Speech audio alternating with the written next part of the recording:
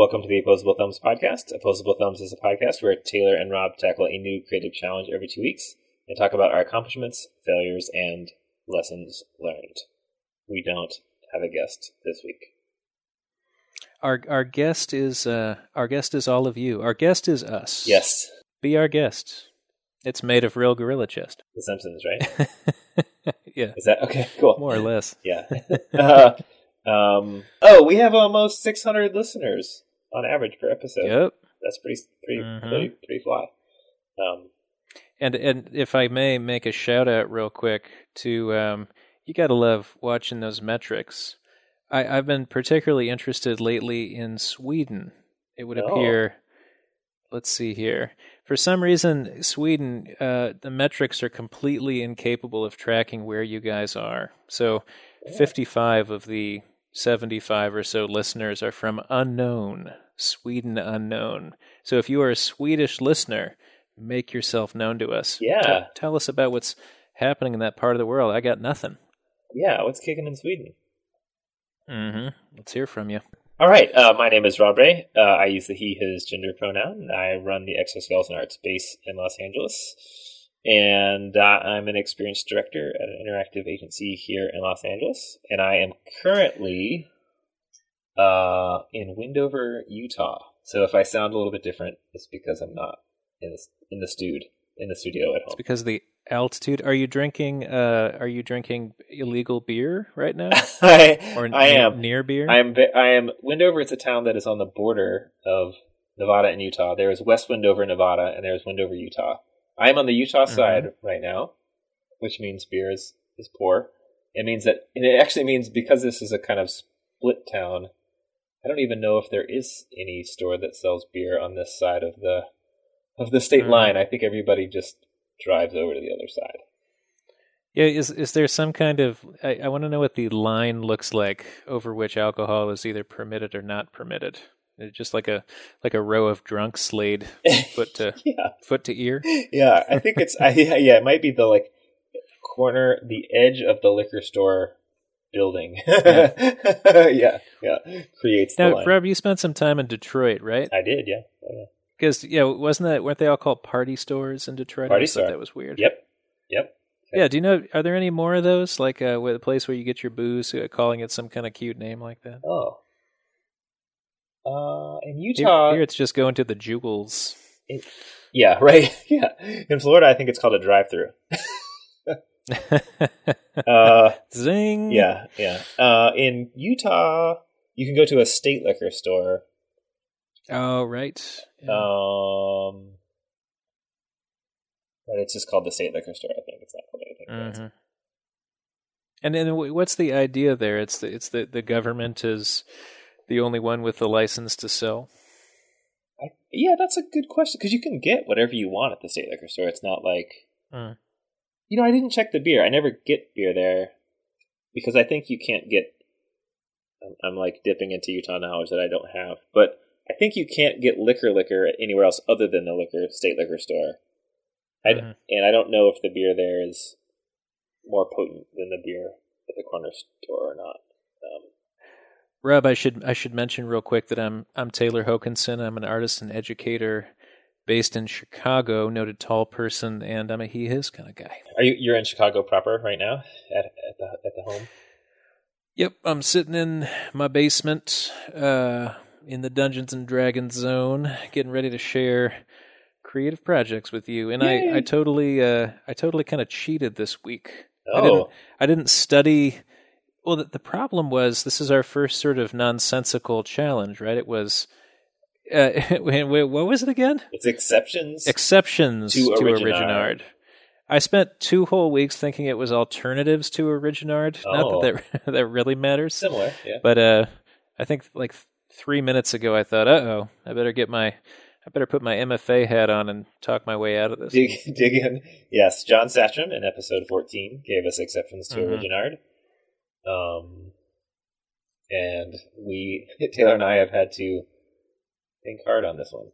Before we dive in, Rob, I want to give you some listener feedback. Oh, cool. I already told you about this somewhat earlier, but I'm curious for your official take on this. Listener Dave a good friend who's been with us since the beginning. Dave said that we had been getting better, that the first ones were a little bit hard to listen to. But, that's any project. Listener Dieter, however, suggested that we're too nice, Rob. Yeah. We are too nice. So what do you make of that? Yeah, if we're lucky, Dieter's listening right now. And I think, I think he has listened to every episode, so we have to give him some credence. Yeah. I mean, I'm always grateful that we have a guest on and that they do the challenge. And so yeah, I'm always excited that someone has come along on the ride with us. So Indeed. I can't help but be nice. Because someone put up with like a weirdo challenge that we emailed them and then 2 weeks later had come up with a thing that's pretty much always super awesome. So yeah, it's hard to like be like, well, why isn't it better? I think part of it too is that we're all experiencing the projects for the first time. So we don't have a ton of time to think on them in a not a lot of course correcting. Yeah, right. So I don't know. But we'll, noted, Dieter. We hear you, Dieter. Yeah, we'll dig in and we'll see what's up. While we're on the listener feedback tip, shout out to David from New Zealand, which is super cool. Someone from New Zealand is listening. I don't think I've seen this email yet. Oh, yeah. He is working on some super cool stuff, and I'm going to paraphrase what he's working on. He sent a really cool photo, and I'm about to drop a sticker in the mail to him, to New Zealand, which is super nice. Rad. Yeah. Is that the first sticker we're sending out after 15 episodes? No, it's not. Okay, good. Yeah. Yeah. David. Yeah, so Dave is working on a couple of really cool things. He's working on giving us a compliment about the podcast, so thanks for that. He's also working on a word clock, which is a very classic project. Interesting, cool project. And he said he's also working on a steampunk / World War II military-inspired FM radio, which sounds rad, using an RDA 5807 module, which I don't know what that is, so I'll look it up and find out. But anyway, I haven't encountered that one. RDA 57, did you say? RDA 5807. It reminds me of this one time that I was at the Detroit Maker Faire and I met a guy who said that he was a member of both the steampunk and furry communities. Ooh. And it just completely blew my mind. I mean, he wasn't currently dressed up in that way, but I was thinking, like, what would be an incredible third subculture to add to that list, Rob? Steampunk? Really? No. Furry and steampunk, right? Furry, steampunk, and... Nudist. Oh, and that reminds me, there's a link I did not get to share with you guys. I can't even remember which podcast it would possibly have been. Maybe it's when we were doing our Flag podcast. But I found something that there's actually a fascist furry subculture. Can you believe that? Oh my god! Yeah, they're called fursies. Oh my god! Yeah, I couldn't believe it. Oh. So yes, I will throw that link up. We don't have to talk about that at all if you don't want to, but I figured. But say, Rob, you're actually a big fan, am I right, of talking, not necessarily trying to infiltrate subcultures, but to go in and say, here's who I am, and ask them really blunt questions, and they often get kind of weirded out by that, right? Yeah. I do like doing that. What do you think is your attraction to that sort of mode? Because you've done it with Gay Truckers, right? Was one of your projects. What was that one all about? Yeah, I was curious about gay truckers because truckers are sort of the last gasp of like American maleness in a way. It's like the sort of it's like a rancher. I feel like it's like the open road. Yeah, like a rancher persona, but sort of shot through the heart by hypercapitalism. You know, like you're driving. That's a nice challenge, man. Yeah, you're driving the wares. You know, you're getting them to where they need to be, but it's like, you know, iPhones and stuff. Like, I don't know, instead of cattle. Capitalism still has to be involved, whether it's cowboys or truckers, right? Yeah. So I was curious about like the gay cowboy kind of became kind of entered the public mind. And I was like, what about truckers? Like, you hear about like lot lizards, which is sort of sex workers at truck stops and stuff, and you're like, well, are there gay lot lizards, or like gay male lot lizards? I don't know. So I got to thinking about that, and there was actually a podcast by a guy called The Gay Trucker. I'm not sure if he's still podcasting or not. It was one of the first podcasts I used to listen to. Yeah, it was real interesting, and just talking about his life and stuff. And then I got into listening to the CB radio, and you would hear lots of truckers on CB radio, and some of them would kind of talk about their sex life and stuff. And so I would talk to them about their sex life and sort of ask them about their sexual orientation and stuff. And some of them would kind of be like, yeah, I'm not like it was more complicated than you sort of might think it would be. So it was I don't know. So I got kind of into that. And that was over the CB when you were doing that? Yeah. Did you have any recordings of that? I do. Yeah. I like some weird subcultures, or like just weird, because I feel like I have gotten a lot from some of them myself. And so like, how do people find community and stuff? There is another thing I'd like to ask you about. Particularly because we don't have a guest this week. Yeah.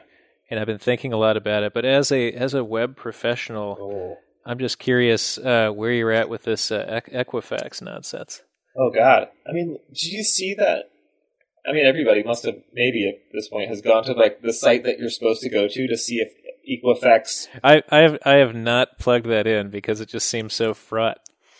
What is it, like Equifax Security 2017, something like that? And it looked so janky. I was like, who made this? Like, okay, hang on. I gotta lay eyes on this thing with you. This is too good. But there's all this stuff like Equifax support team is sending people to a fake site. Did you read that thing? Oh my God! This was just the other day, but it just sounds like they're just boning it so hard. And then it's a company that you can't. None of us ever signed up to be Equifax clients.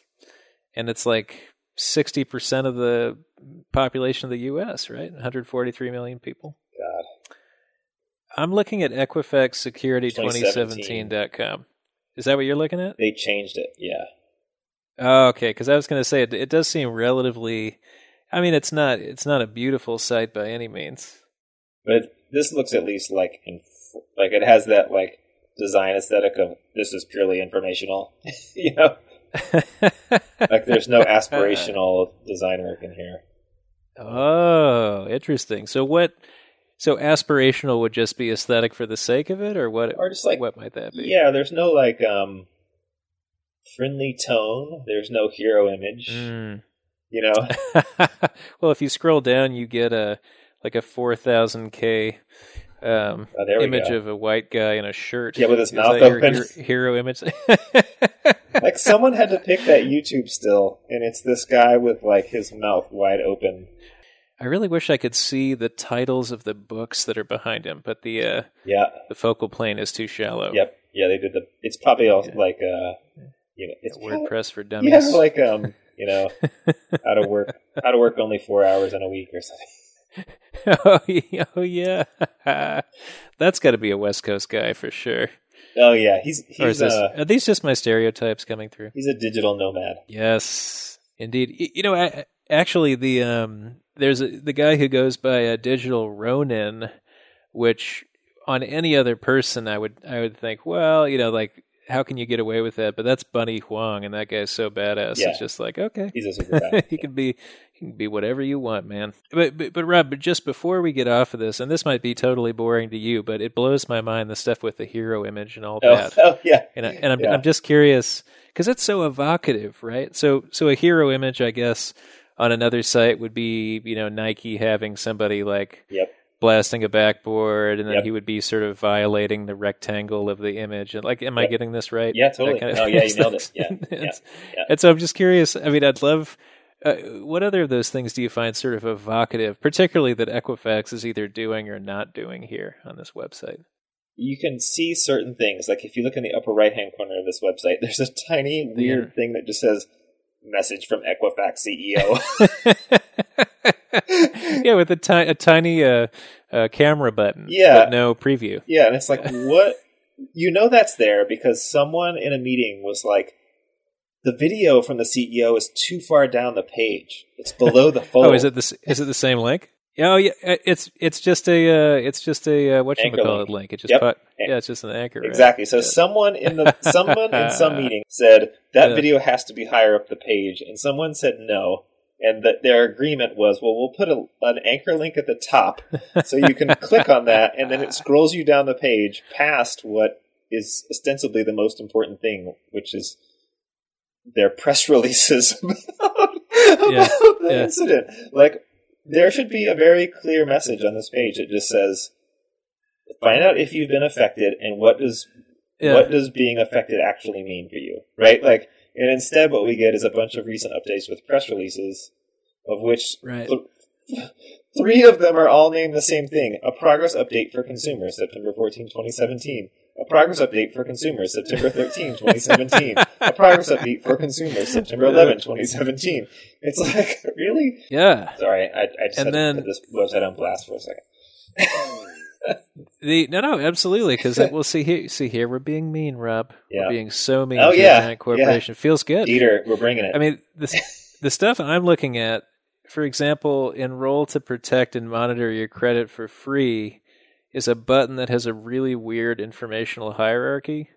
But then if you look on the right-hand side, there's 1, 2, 3, 4, 5 items that all are reverse indented. It's just so strange. I mean, it seems like there should be such a simple thing, which is we totally screwed the pooch, and then here's how it's going to get fixed.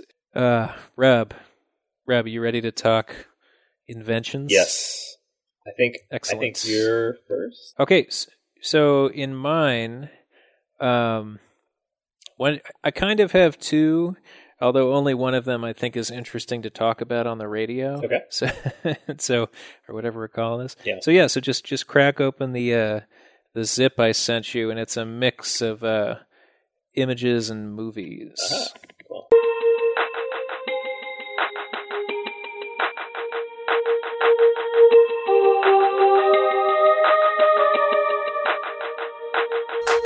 And again, a reminder: we're talking about alternatives to Originard, which up until half an hour ago.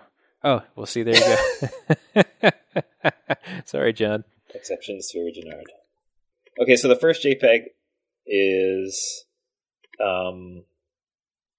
something that came up, I think, on a previous episode, which is a flocking kit. Ah, yes. And a flocking kit is, this is what's in the first photo, is a tube within a tube. It's sort of like if you think of like a comic,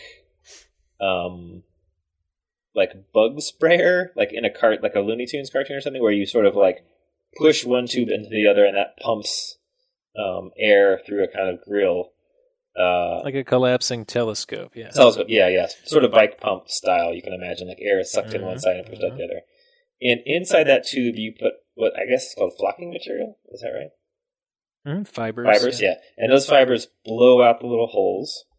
And in order for those fibers to stick to something, you coat whatever it is you want to be flocked with a kind of glue or resin or something. And typically what you would find flocking material in, I think of as like a jewelry box, where it would be wooden on the outside, but has typically like green or red, kind of red velveteen surface. It's very kind of low pile, like tight, small little specks of nice soft material. And so in the first image, it looks like I see a plastic bin with a nice, maybe 1 foot by 1 foot roughly shaped box, really nice wood. And it looks like the flocking kit is ready to go. So I'm going to look on the second video. Ooh, and I see some green flocked stuff. I feel like the flocking looks often like a pool table, like it's that kind of surface. Like felt. Yeah, felt. Yeah, right. Yeah, thanks. Oh yeah, there we are, peeling away some flocking material. Third JPEG. Oh, is a hammerhead. with no handle. And it's sitting on top of a container of what looks to be pink, like mold-making material or like silicone rubber. Yep. Can't get anything by this guy, man. Aha! Cool. So I'm looking at the fourth MOV. Okay, cool. Oh, yeah. Oh, I see some oxyacetylene torch action. Heating up what looks to be like a single cupcake tin. Oh, yep. That's been good. Looks slightly dangerous, but looks like good safety precautions are being used. Aha! And I see what looks to be an item from a previous episode. Mm-hmm. And those look to be the bones from the Dungeons and Dragons episode 2. Is that right? Yep. Yes. Yep. And those are 3D printed, bones from a wrist hand? They're sheep knuckle bones. Sheep knuckle bones, yeah, the knuckle bones, yeah, right, Mm-hmm. yep. And they're painted or dipped in gold in some way, shape, or form. And then... Oh, nice. What Taylor has made is he has taken the Originard version of his project in episode 2 and made a super fly version of it in this episode with like really nice internal flocked dice. What's the right word? Box. What kind of wood is that? Man, Rob, you're going to make this episode about 5 minutes long. You just, I think I can only correct you on one thing. The wood is actually not special. The thing with flocking is that it sort of encourages the use of less interesting wood because it can cover it over, and sort of make it feel nicer. I think it's just pine. Oh, it looks good. Oh, it's poplar. Oh, yeah. Poplar. Okay. Yeah. It's got a real nice grain. It's like wavy, but like not distracting. That's nice. I think it turned out all right. I mean, it's the original box from episode 2. Oh, it is. But then the only update I would make on what you were saying is that's the actual color of the metal. So this is pewter. It's lead free. Oh, which is also I think commercially known as Britannia metal. Oh, which inspires the nerd in me. That means I missed the casting step. So, I mean, I didn't have it as expressly laid out, but if you look at that second MOV, yep. You're right that I have a little muffin tin that I just got because it was steel, so I got it from the dollar store for $1.10. Mm-hmm. And then, yeah, I mean, I could have done it on my home stove. I was just trying to really keep it isolated, so I have it under a fume hood. But you can pour the pewter directly into silicone, which I was amazed to see, and do it multiple times. So I just made a little cup mold where the 3D print I had made of the knuckle bone. I stuck a little cone made out of oil clay to a piece of wood, and then I stuck the knuckle bone to that, and then I just dunked it into a cup full of silicone and let it set, and then I just cut the silicone away sort of halfway down so I could peel the thing open to allow the original to come out, and you could just cast the silicone or the pewter right in there. So I was kind of amazed. That is really it cool. Didn't just all explode or something. Yeah. Yeah, because the silicone, I guess, doesn't deform under high heat. Huh? I think right. So this is Moldmax 30 for anyone who's worked with these products. It worked fine, and they sell a high heat version of that.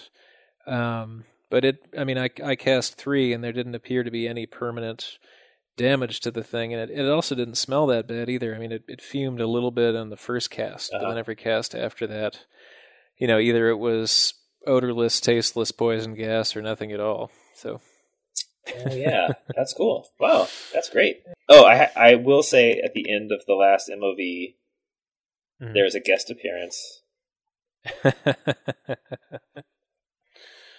That's right. By Audrey. Rolling the bones. Audrey Piper. Yep. Mm-hmm. Throwing those snake eyes. Audrey reports that they have a nice hand feel. Did we talk about this dude who casts furniture who just like goes out into next to a lake and casts a stool out there? No. Oh, great. I got to show you this guy. Let me find this link. There was this really cool residency that went by that was in some Nordic country, maybe Sweden. I should find out. But they had this huge shipyard. I think it was called the Assens Shipyard. And there was so much iron there that you could just, the main draw of the residency was they would give you some money and then they would say, just pick up as much iron as you can carry. It's like supermarket, what was that game show? The Supermarket Shuffle or something? We'll figure it out. So they would give you some money to make something, but then you could just grab all the iron you could take and make stuff. So my proposal was I was researching, where was Bluetooth invented? Was this Norway? I don't know. I'm trying to remember. But Bluetooth, do you know where the Bluetooth name comes from? No. So it's Harold Bluetooth, who was one of these. He was like one of the last kings.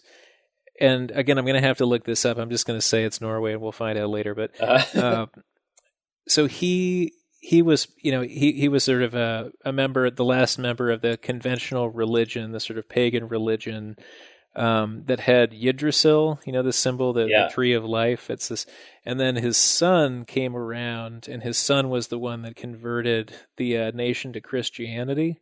So he brought in Jesus and that whole mythology.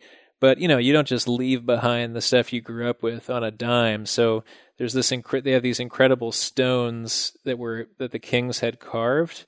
And that the sunstone has Yggdrasil. I think it's like Jesus crucified to Yggdrasil or something. It's like it's amazing combination of those cultures, transitioning from one to the other. Whoa.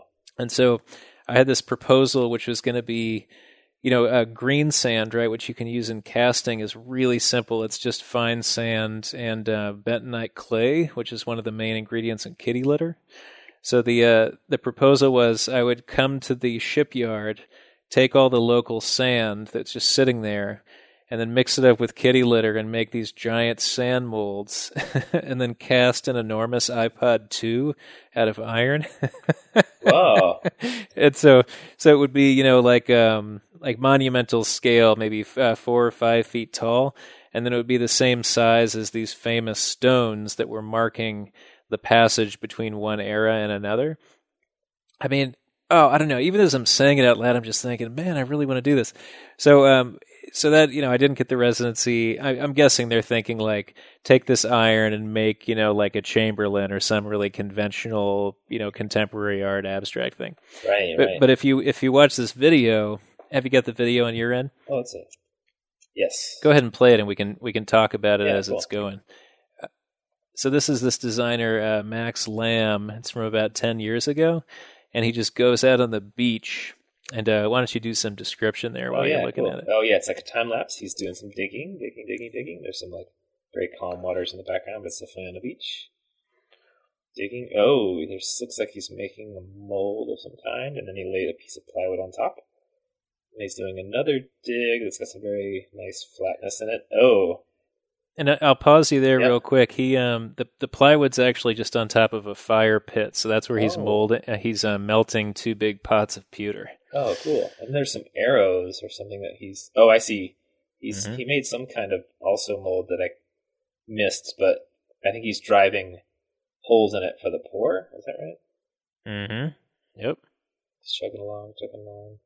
Oh, time lapse is so he's actually kind of drawing a pattern in the sand on the ground. Sure he's wetted the sand. Yep.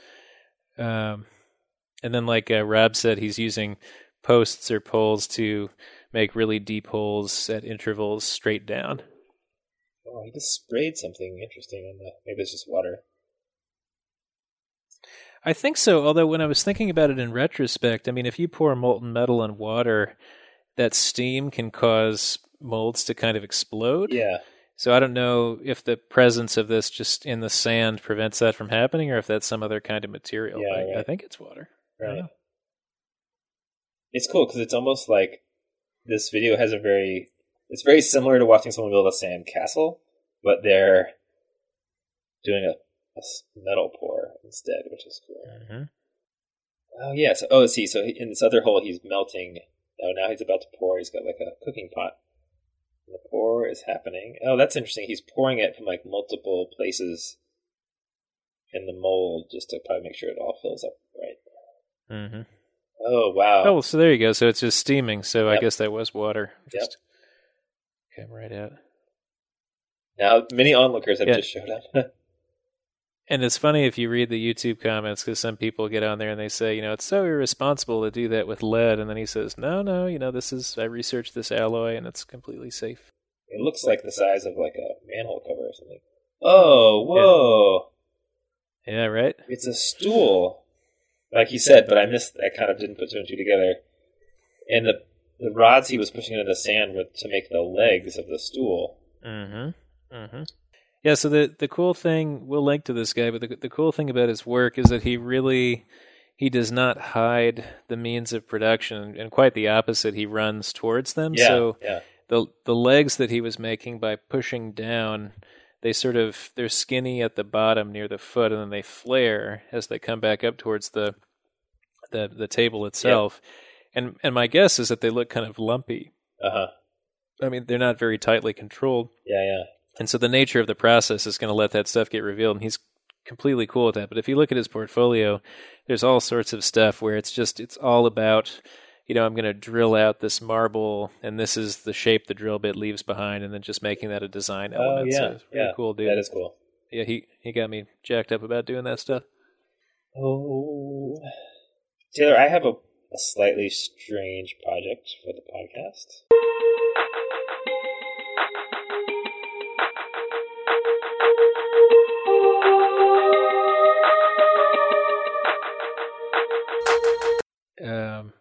So you're doing some narrating. So one comment certainly starting to watch this is much more polished than the type of documentary we normally make, right? So it's clear you're setting cameras and waiting for certain things, and you have actual narration that you're reading. Yep. So I'm about a minute into the piece, and the shot has been totally static up until this point. So there's a highway that pulls off of a total horizontal horizon line, just slightly occasional trucks or cars going by, and then a little mountain that's sort of central to the composition. And then the composition's so sparse, but you start describing an E.T. character wearing chaps and selling beef jerky. Yeah. It makes me really curious. If we'll get the same static shot. Like, there's definitely a film aesthetic, also one that I'm really familiar with from Chicago, that would dictate that you do not change this shot at all, but just talk about, colorful imagery. So I'll be curious to see what happens here. So I'm still watching, and it seems this will be a really interesting challenge for us to make this legible, at least in part, to the audio audience. Mm-hmm. And it seems like maybe we'll want to play some of this audio and direct them to the website for the video. Yeah, that's a good idea. I see four-legged animals, spherical shapes with long antennae, short stubby rainbows, and a long dashed line that looks a lot. And then I'm entering a portion that's allowing us a lot of time just to sit with the more or less static shot. I mean, there's it's cars driving by, but there's no narrative audio.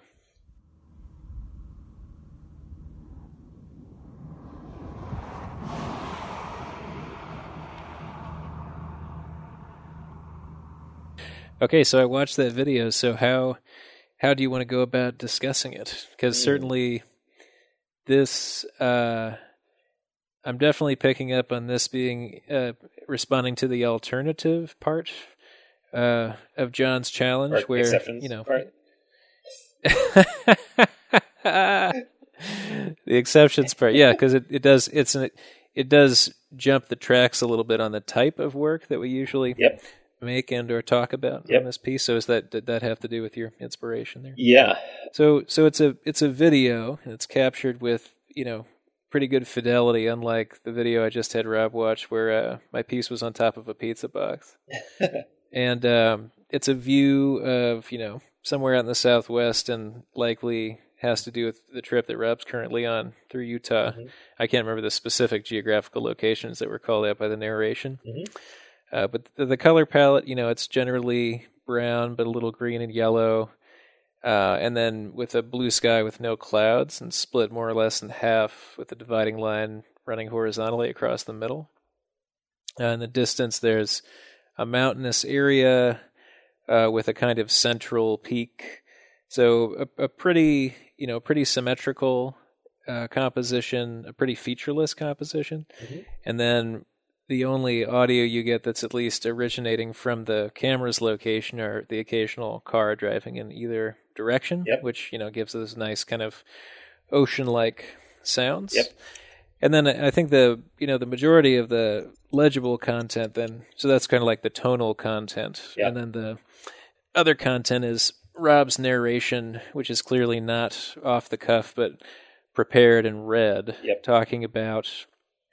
So some of there was a bunch of little pieces. So one is a stand that sells alien jerky, with little figures of E.T. In cowboy clothes and with little guns. Yep.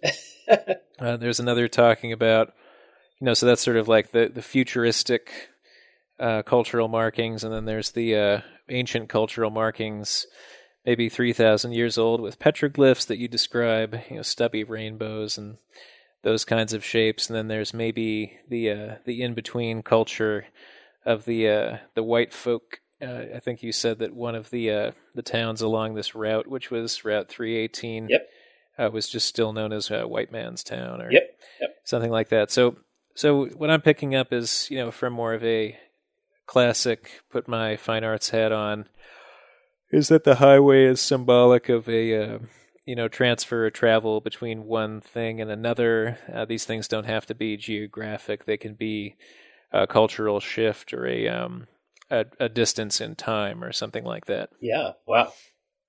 That's good. I'm glad you said that, because that's kind of what I was going for a little bit. Yeah. It was. Highway 318 is a very strange, like 110-mile stretch through eastern Nevada. It's a town I end up traveling on a lot, going between Los Angeles and Wendover, Utah, which is where I am right now.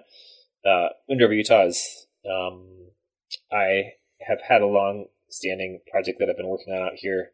It's still not finished, even though I was here for a few days trying to see if I could get it finished, but it's not. Is that where the cans come from? Cans? No, the cans are from the Mojave Desert. Okay. I have a large collection of rusty cans. See episode Fill in the Gaps. Yep. The theme was exceptions to Originard, and I started to try to unpack for me, like, what could an Originard be? Like, if it was a word, what kind of meaning would it have? And so I sort of tried to think through, like, what would an Urban Dictionary word be, definition of Originard be? Or, like, what would be a kind of cultural,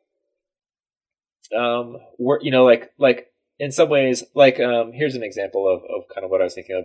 Like, mansplaining is a word that's become a word, through this written article, by, I'm looking it up because I can't remember. Rebecca Solnit is who it was who sort of came up with this word. And so I was like, people, the role of artists and writers in a lot of ways is to create culture, or to sort of point it in a direction and sort of see what happens. And so I was like, could Originard be a word that becomes a word through people's sort of getting it, and through popular culture or writing or whatever. And I'm not sort of proposing that this video is going to do that. I don't even mention the word Originard in there. But I was like thinking through, like, for me, like, maybe an Originard is this idea that the original of something is maybe really our own, maybe only like our first experience of it, like that, because I think a lot of people who probably listen to this podcast have sort of thought about, postmodernism or whatever. And, like, this idea of originality is a very suspect thing, like when you sort of... Well, yeah, but pump your brakes there for a sec. I'll bet we have a significant audience that, certainly they've heard this term before, but how do you define postmodernism? Here we go. So I think of postmodernism as a response to modernism. And modernism is a sort of, I think of it as like a cultural historian or art historian term to describe a certain mindset and time period in the 20th century where sort of novelty was exalted, or originality, or the new, was kind of put on a pedestal. And then with anything in life, right, people, the pendulum swings the other way. And so we entered the world of postmodernism, which is again a kind of cultural historian or cultural critic term to sort of describe the time after modernism. And to me, the postmodernism is meant to sort of encapsulate this idea that originality or newness was often just a marketing ploy to get you to think about something or understand something or get interested in it or whatever. Nor is it even really possible. Right. That degree of originality. Right. And so it's sort of debunking in a way this modernist idea of the new. And so when you think of like mid-century modern furniture, like that's sort of in that realm of modernism, through interior design or architecture or furniture design. So an Originard to me was like, oh, maybe an Originard is this like this concept that like when you first experience something, you're like, oh, this is like a new thing I'm doing, but when you recognize that like, oh, it's just me who's experiencing this thing. Other people have been experiencing this thing over time and will experience this thing after I've experienced it.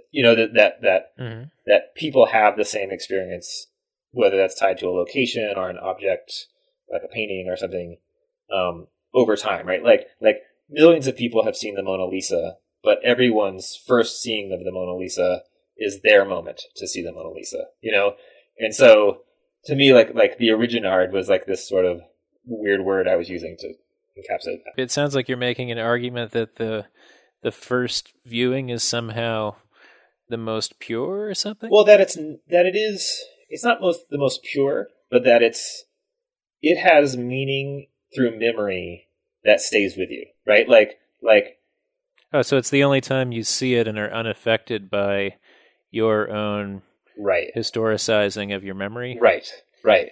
But like through repetition, it becomes something else, right? It becomes something that you've done before. It becomes, and not to say that is a less rich experience, because then you have memories and stuff that sort of are additive, in my opinion, to the experience and sort of make it more interesting or cool, or make it boring, whatever, So I was just trying to like get at this idea of like that this concept of originality is maybe only our first experience of it, and that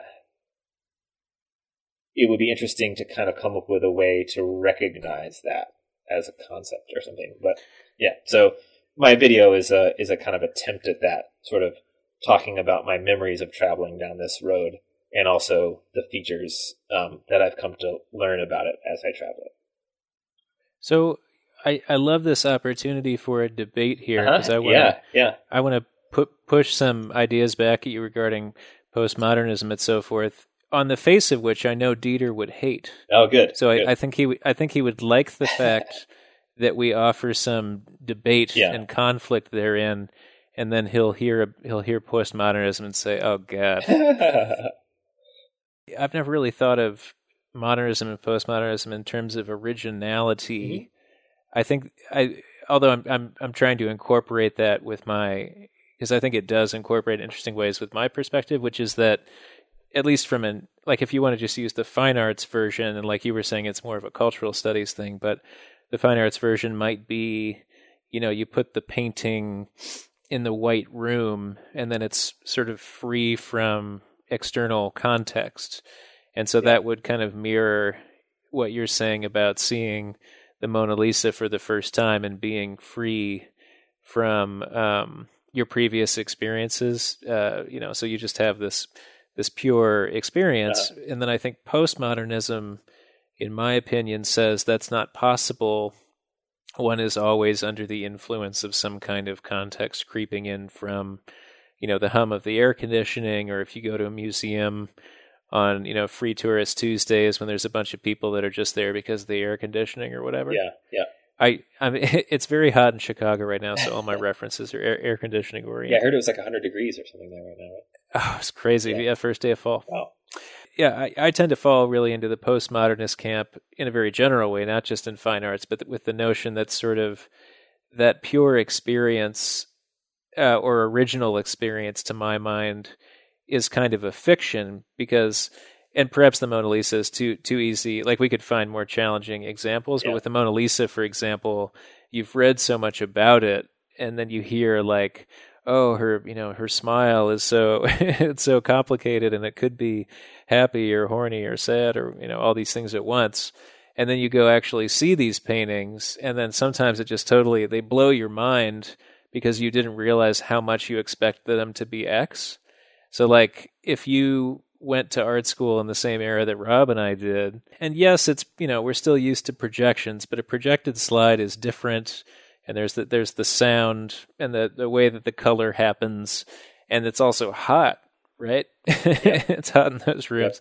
And so, like when I remember really specifically going to the Art Institute and seeing that famous Van Gogh we've all seen, which is the self-portrait where he's looking out, and there's the what's the term, impasto or whatever, the way that you can see all the brushstrokes and the paint is kind of lifted up and all that. But it was a really tiny painting.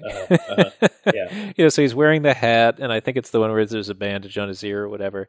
But the thing's really just the size of a notebook. And then it was under glass because they didn't want anyone screwing with it. Yeah. But when you see it in the art history lecture, it's like 10 feet high. And then the colors are all wrong because you have like an 18th generation slide or whatever. And so I feel like, yes, I'd never seen the work before in person, but at least with those examples, with famous paintings, you totally have these expectations built up. And so I would push back in a fun way and say, can you think of another example where, or am I just misinterpreting how you're defining modernism and postmodernism? No, yeah, I mean, I think for me, I feel like the best, like, paraphrasing of postmodernism is the phrase "it's complicated," right? Like, that's such a dodge, though. Like, no, because so here's my example. So for me, like, if you were gonna unpack like what a postmodernist strawberry is, right? You would say a strawberry is a fruit, right? Yeah. But then you would also say strawberry is a blow pop flavor, right? Which is also true. Yep. And you would also say like a strawberry is an air freshener scent. And then you would also say a strawberry is a derisive term in Mexico for a wealthy person, right? So, I didn't know that. So like, if you go back for me, like into like, let's say, from the 20s to wherever, I don't know, whenever, 60s. I mean, this is the thing, is like the timelines are all screwy. But like, I'm going to bail on my example and switch examples. Like, if you think of like Buckminster Fuller, right? Like, or like Einstein, like these people who were propped up as like original thinkers, there was this sort of, and you can, if you look through old writings of these people and other people in that, especially in the mid-century, they sort of use this declarative writing style that is like, I am speaking truth, right? Yes, sure. And the postmodern concept is that that's a bunch of bullshit, right? Like that, like what you're speaking is your interpretation is your ideas influenced by lots of other people and by other cultures, et cetera, et cetera. And the strawberry is more than just a fruit. It's also an air freshener, a blow pop flavor, and a derisive term for someone in another country. So, And that's where I get to like it's complicated thing, right? It's like you can't just sort of like put a stake in the ground that this is this. You have to, there's this sort of always this kind of cultural unpacking of like, this is lots of other stuff also, It seems to me like one of the only things that you can nail down is that postmodernism is a destabilizing force. Yes, totally. That's that's really interesting. Yeah. Wow, I've never thought about it that way, but that's totally what it is. Well, I mean, I don't want to take credit for that. I think my rather limited notion of it was really specifically through the lens of contemporary fine art. Uh-huh. And so I had to synthesize as quickly as I could while you were talking the Wikipedia definition, this thing from Stanford.edu. Oh, cool. Yeah, cool. But that link, I mean, I'm glad it inspired me to research this more. I always feel really self-conscious. I mean, to your point about saying I'm speaking truth, I never feel like I have enough of a solid knowledge of how a philosophy operates. Yeah. I never feel like I'm on solid enough ground just to say, oh, it's like the, Benjaminian aura or the, what's a whoosy and this or that. Maybe that's why we make stuff and don't write papers, although I do some of that too. But I really hope to have on at least a couple of my art historian friends who are so comfortable in that area and so terrified of just making things. Yeah. It's great. Yeah. Like, what a tension.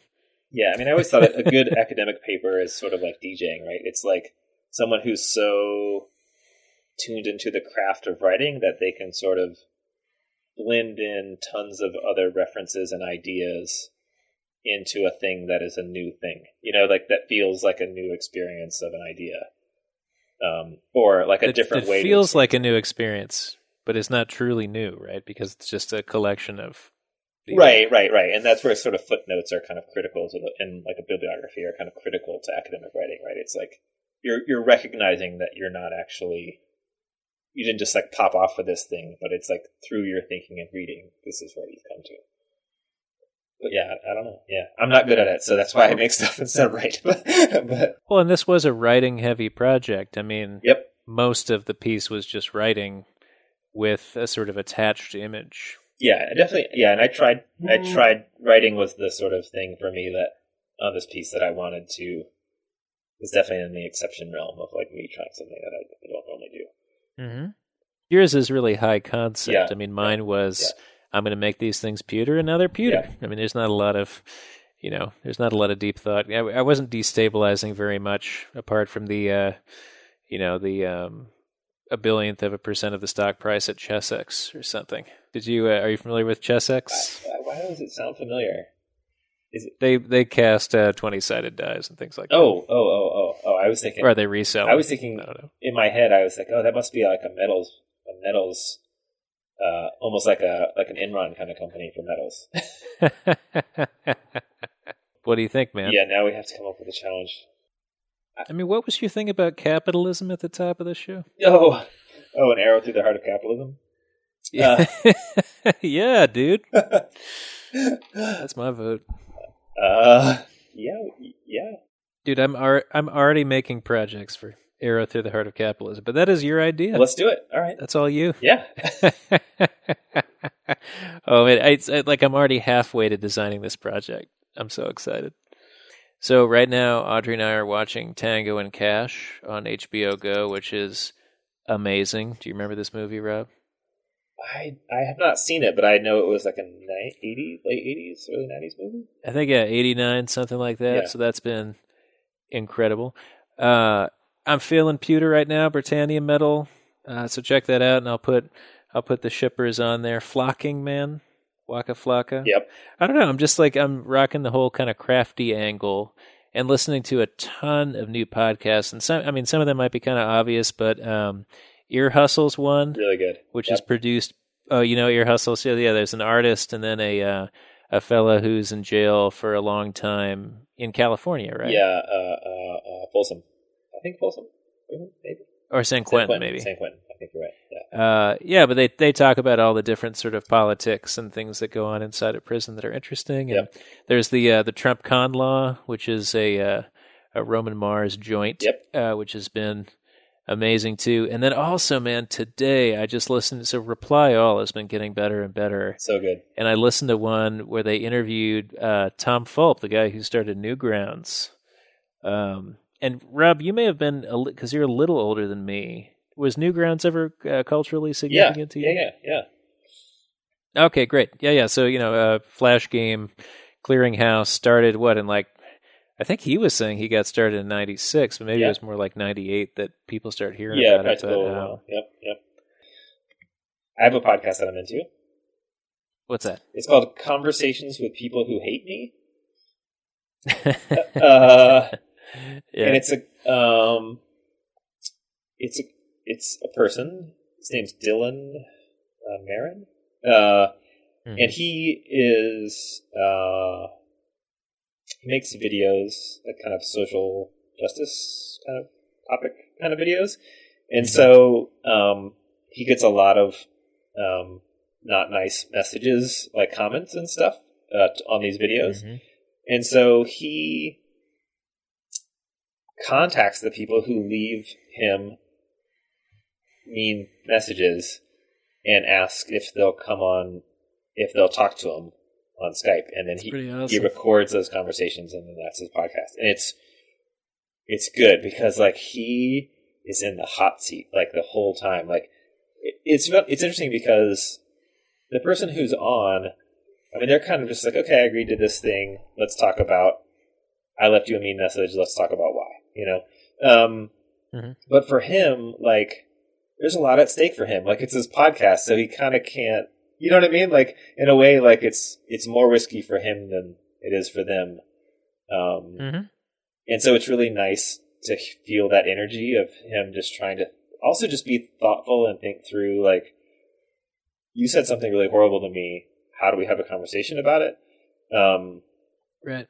And he's thought a lot more about about that maybe than the person who's going to be interviewed. The other person is probably just oh gosh, I agreed to come on this thing, So it's really good, and it's done by the people who do.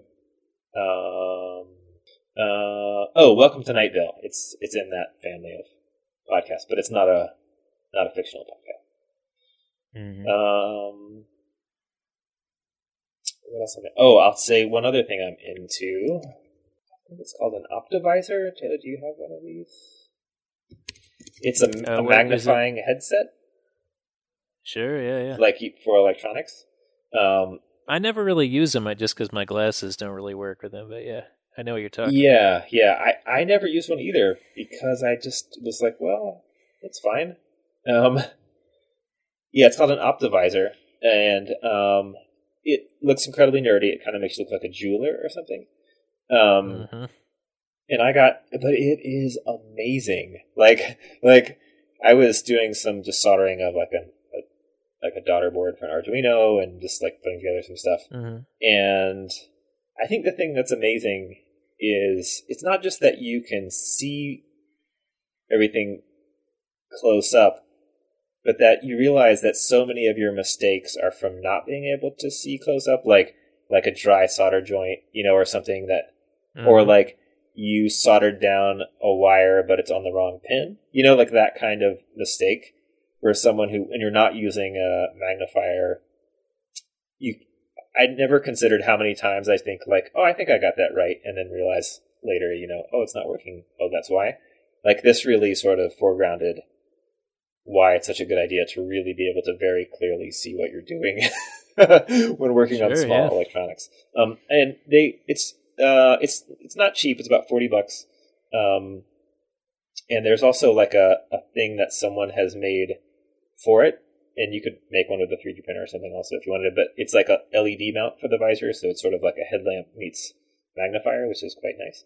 But anyway, really recommended. I never used one ever, and it made working on electronics something that I felt I could do this for 6 hours straight and be in the zone because I'm in the experience magnified up of soldering up stuff together, instead of just being okay, I'm huffing solder fumes and it's really tough and sucky. So anyway, I just started using one this week and it's been great.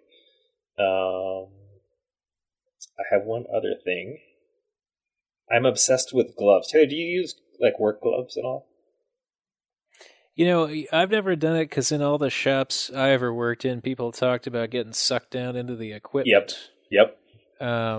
But I think yeah, there's two major camps on that because clearly they're really good for some stuff. Hey, so you're in the use the gloves camp? I have been on a quest for a nice pair of gloves because I really like wearing gloves in the shop. But I don't like big bulky gloves that like a mover would use. I got a pair of gloves that I really like. They're called Grease Monkey Gorilla Grip gloves, and they're these kind of dipped gloves. Oh, dude. I just started using... I used some of those in the Homemade Chemicals episode. Oh, yeah. They're really good. Because they're dipped, but they're lightly dipped, so they don't... You still have a lot of tactile feel, even though they have a kind of nitrile dipping on the glove. I use the medium size for a quite tight kind of fit, and they have a lot of flex to them. That feels good, but most people buy with like a large, but I use medium. And because I'm often doing stuff in the shop that's like kind of dirty, but kind of not, or like mixing things up where I'm like, oh, I got to move a bunch of boxes around, so I kind of want to wear gloves, but then I'm going to do some drilling or something with like a hand tool, and so it's nice to have a glove. Anyway, they're really good. They're cheap. They're like $5 a pop. They lasted pretty good. I've used them a bunch in the past few days. Yeah. So, and then I got obsessed in one side note. I got obsessed and was looking into like gaffers gloves, like gloves for like industry specific things, and they were like $50 and seemed kind of outrageous. Mechanics is a company that makes gloves, but those are also very expensive. But I like this $5 pair quite good. So anyway, those are my two things I'm into. You can find photos of our finished projects at our project site, which is called projects.opposablepodcast.com.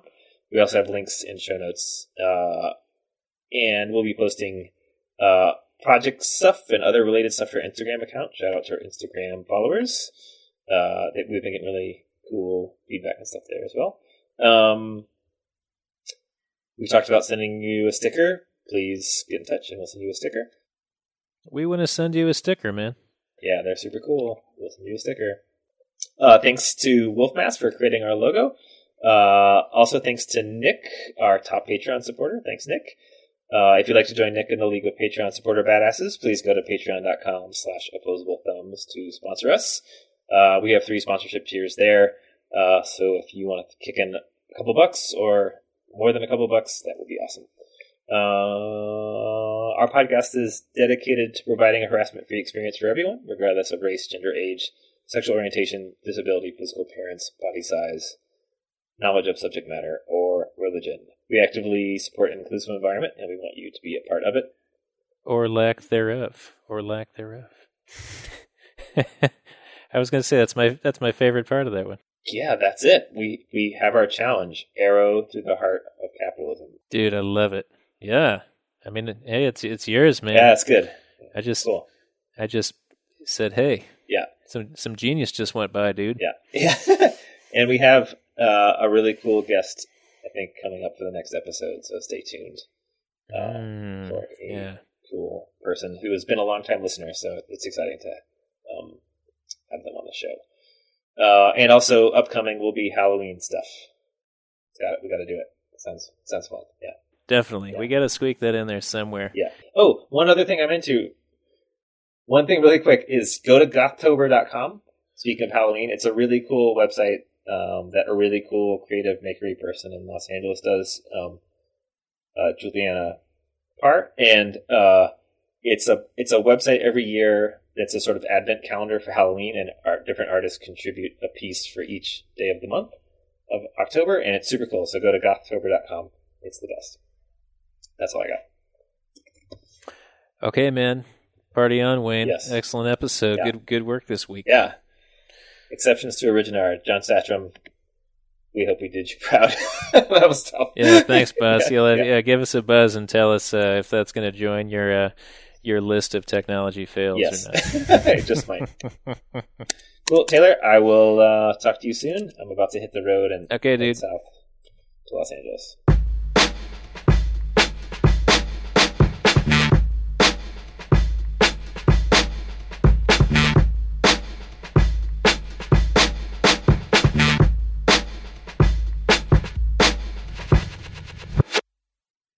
Yetis have weird feet.